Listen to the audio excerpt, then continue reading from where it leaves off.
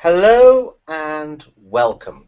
My name is Raj Persaud and I'm a psychiatrist based in London. Today I'm talking to Paul Coombe, who's a psychiatrist and individual and group psychoanalytic psychotherapist in private practice in Melbourne, Australia. He was formerly consultant child psychiatrist at the Royal Children's Hospital in Melbourne. He was the overseas senior registrar in psychotherapy at the Castle Hospital, London, from 1990 to 1993. For those who might not know, the Castle is a famous hospital which could possibly be described as pioneering inpatient psychotherapy in the British NHS. Paul is the immediate past president of the Australian Association of Group Psychotherapists and member of the Psychoanalytic Psychotherapy Association of Australia. The reason we're talking to Paul is that this year marks the 450th anniversary of the birth of William Shakespeare. Indeed, his birthday was just a few days ago, and Paul has recently published an academic paper entitled William Shakespeare as Psychotherapy, and it was published in the prestigious academic journal, the International Journal of Applied Psychoanalytic Studies. So, Paul, let's start by discussing how it was that you got interested in Shakespeare and this idea of Shakespeare as a psychotherapist. Thank you, Raj, for this opportunity.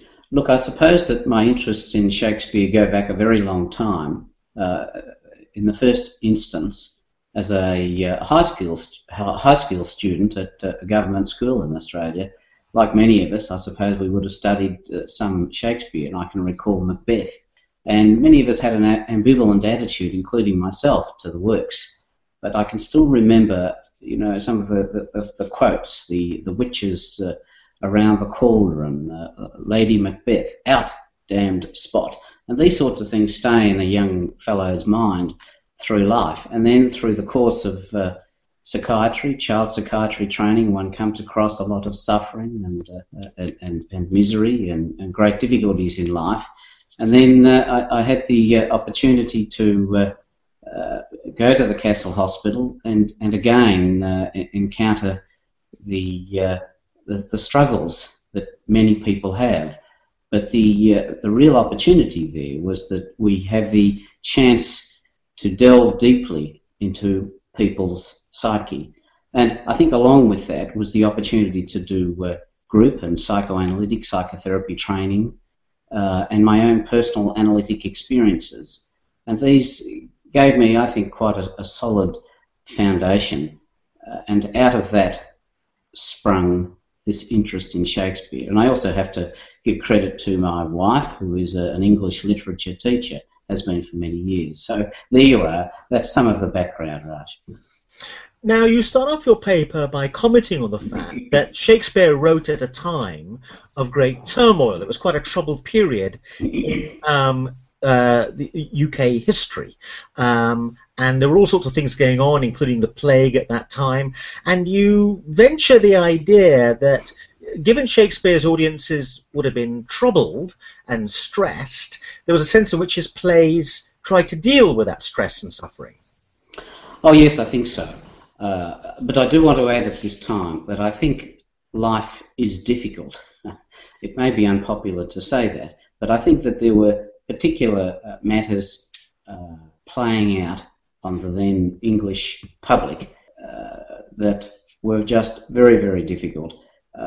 You had the plague, you had the constant threat of war, you had the succession difficulties with Elizabeth I, the plague, infection, neonatal death rates, it just goes on and on. And of course, Shakespeare, born in 1564, he came into the world at a very, very special time. I've also neglected to mention Henry VIII's reign and the disbanding of monasteries and the great Reformation that had a profound effect upon the public. Now, this isn't just my opinion, this is the opinion of the historians who have had the time to study this in depth.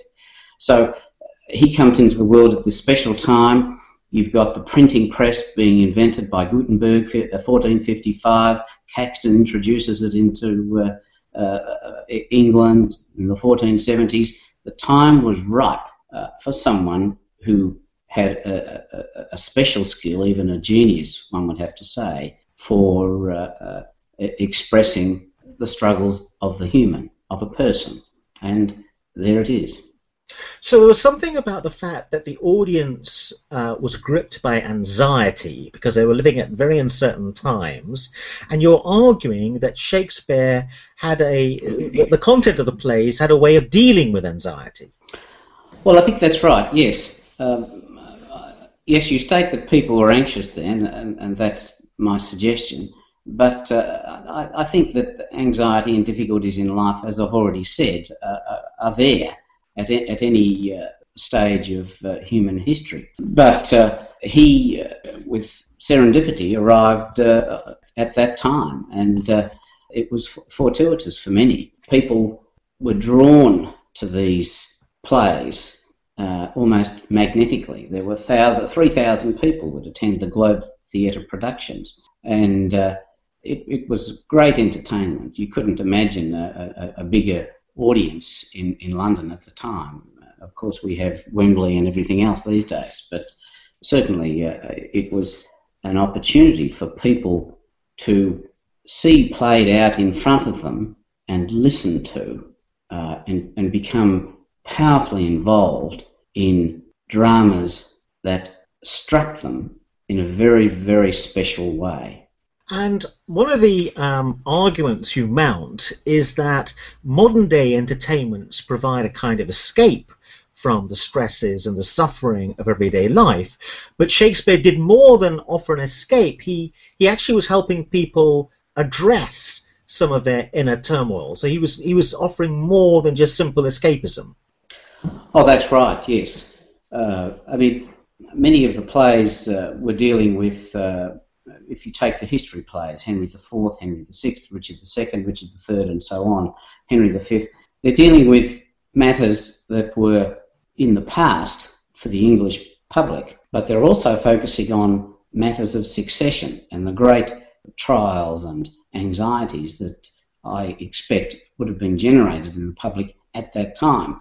Now, it was not possible for Shakespeare or for anyone to comment publicly about what was going on. That would one would be threatened with death. So I don't say that this was his conscious intent, but it enabled the public to experience vicariously their worries and anxieties played out in front of them on the stage. I think the difference with modern entertainment, yes, it's very entertaining, it's powerful in its own way, but it's often rather narrow and focused, whereas the plays, especially Shakespeare's plays, if you enter into them, you can encounter in the oeuvre of Shakespeare the full complexity of life's challenges.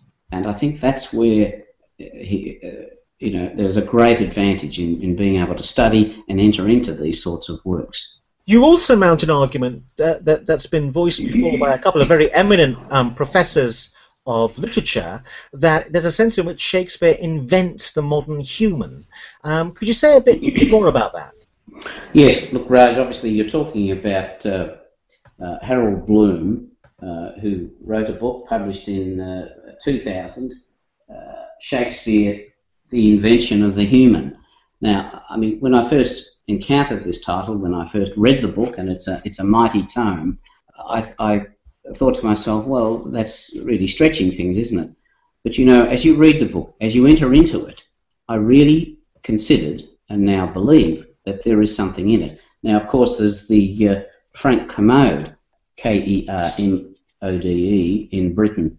He wrote a book published almost exactly the same time, Shakespeare's Language. Now, he really evokes the same sort of idea, that he doesn't use the terminology of Bloom, but something very, very special was happening with the creation of Hamlet, the Prince of Denmark. And really it's about exposing and sharing with the world the inner workings of a person.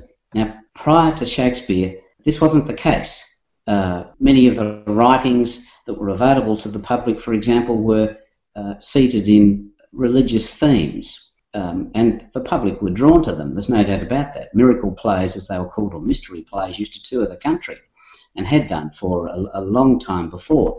But there's a certain sort of well, I believe anyway, a limitation that goes with sort of religious plays.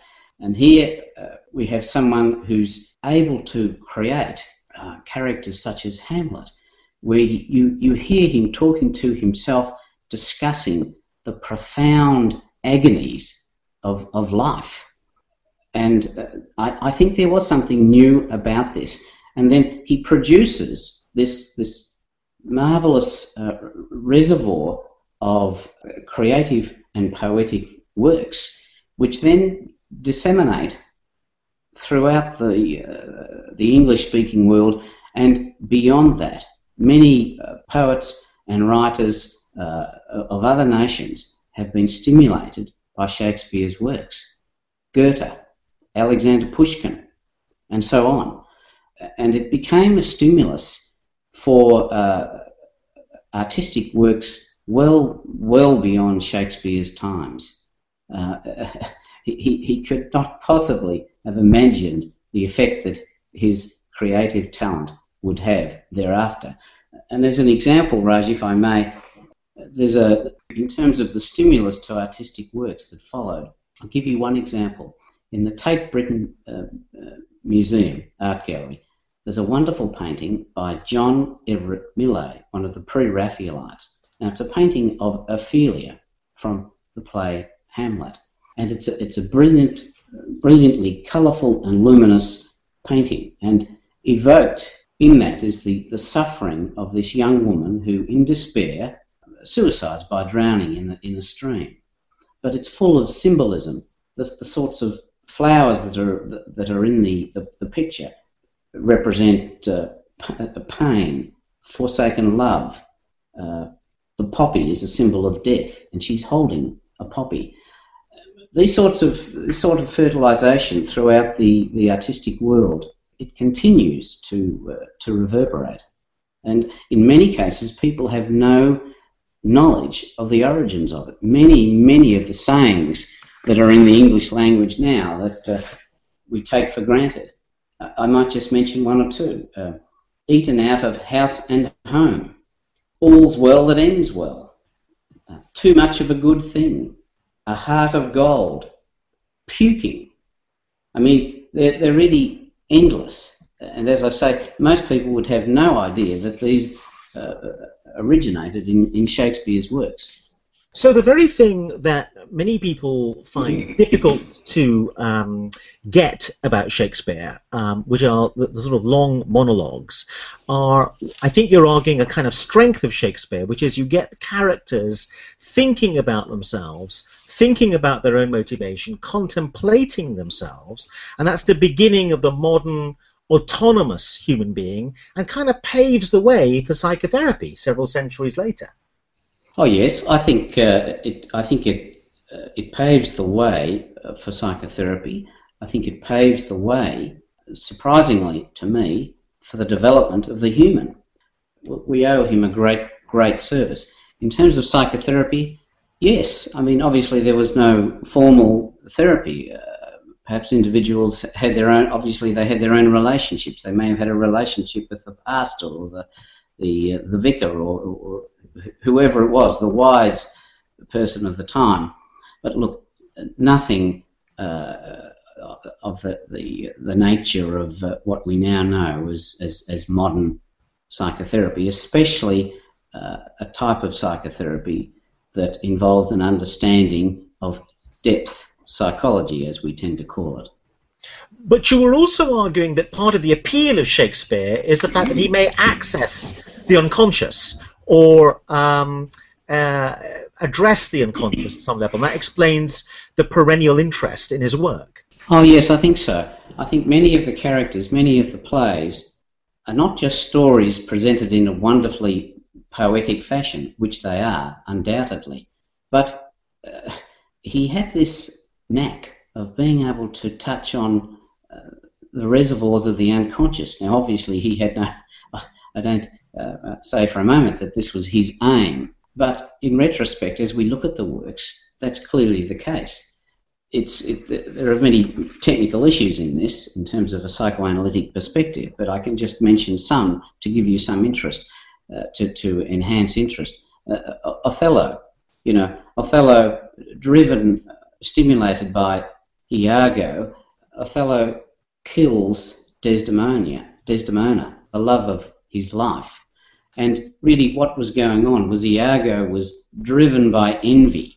Now, envy is one of those influences that operates in us all. It is not just the prerogative, the occupant of some more disturbed individuals, although it does make itself known in particularly disturbed people more so. But here we have it played out. Jealousy, envy. These are the sorts of experiences that many of us, we don't want to know about. We find it hard to examine. We find it hard to accept something like that residing in ourselves. And there it is, played out. Look at Hamlet. Hamlet, he is driven through the play rather reluctantly to seek revenge against Claudius, his uncle, who has killed his father and then marries his mother. There's something about the deep unconscious issues that we all struggle with in our own family of origin. Now, it may be unpopular to say some of these things these days, but in terms of a psychoanalytic approach, sometimes being dismissed. But the play was dealing with the so-called family romance, the triangle of love and suffering for a child that every child has to work their own way through. This is considered to be perhaps the greatest play ever written. I have to say, arguably, of course, but all of the plays, especially the tragedies, are touching on very, very deep wells in us all, if we can only allow ourselves to access them. That is really what I'm trying to say. Okay, we're running out of time a little bit, but I just want to have a quick conversation about the idea that Shakespeare wasn't just a psychotherapist, but possibly a neuroscientist. So there's been a recent paper published in the academic journal called Cortex, the title of which is How Shakespeare Tempests the Brain, Neuroimaging Insights. And it's published by James Kydell, Philip Davis, Victoria Gonzalez-Diaz, Clara Martin, and Guillaume Thierry, who are at the School of Psychology, Bangor University, Liverpool University, and Pompeu Fabra University in Barcelona, Spain.